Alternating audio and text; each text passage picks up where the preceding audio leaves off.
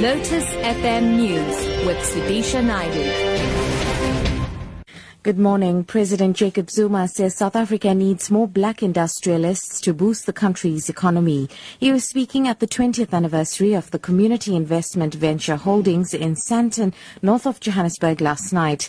President Zuma has urged business people to begin to include poor South Africans in their quest to make profit. This country will never prosper if the majority of the people are not part of the mainstream of the economy. Perhaps only South Africa that we have such a situation where the majority are poor and are not part of the economy.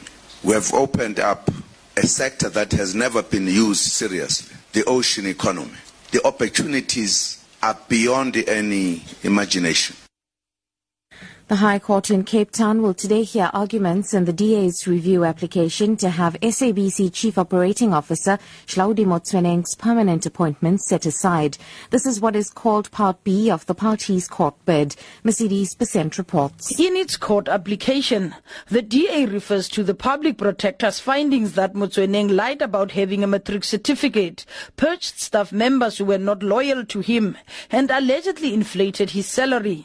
Motsoeneng, the SABC and Communications Minister Faith Muthambi, lost their appeal in the Supreme Court in Bloemfontein last week.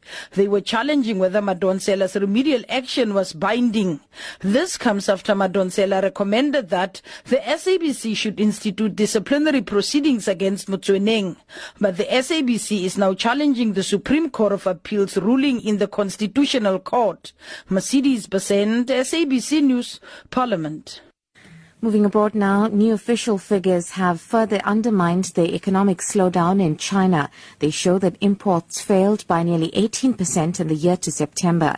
Exports were down by just over 1%. The BBC's Karishma Vaswani reports. That the world's second largest economy is slowing down should come as no surprise. Figures out of China have been pointing to that over the last few months. A slowing China means consumers are buying less, which is why import figures are falling and why global commodity prices are low too. Asia's commodity exporters that have benefited from China's decade-long boom, like Australia, Indonesia and Malaysia, are suffering as well.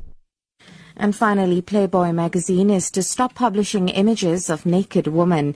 The revamp has the blessing of 89-year-old founder Hugh Hefner. Playboy's website has already banished nudity, partly to give it access to social media platforms like Facebook and Twitter.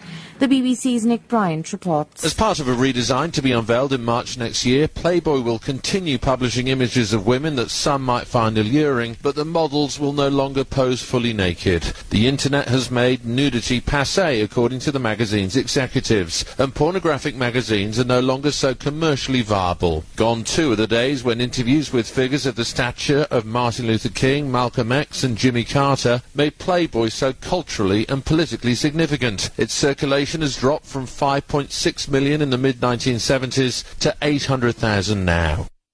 Top story, President Jacob Zuma says South Africa needs more black industrialists to boost the country's economy. For Lotus FM News, I'm SUDISHA Naidu.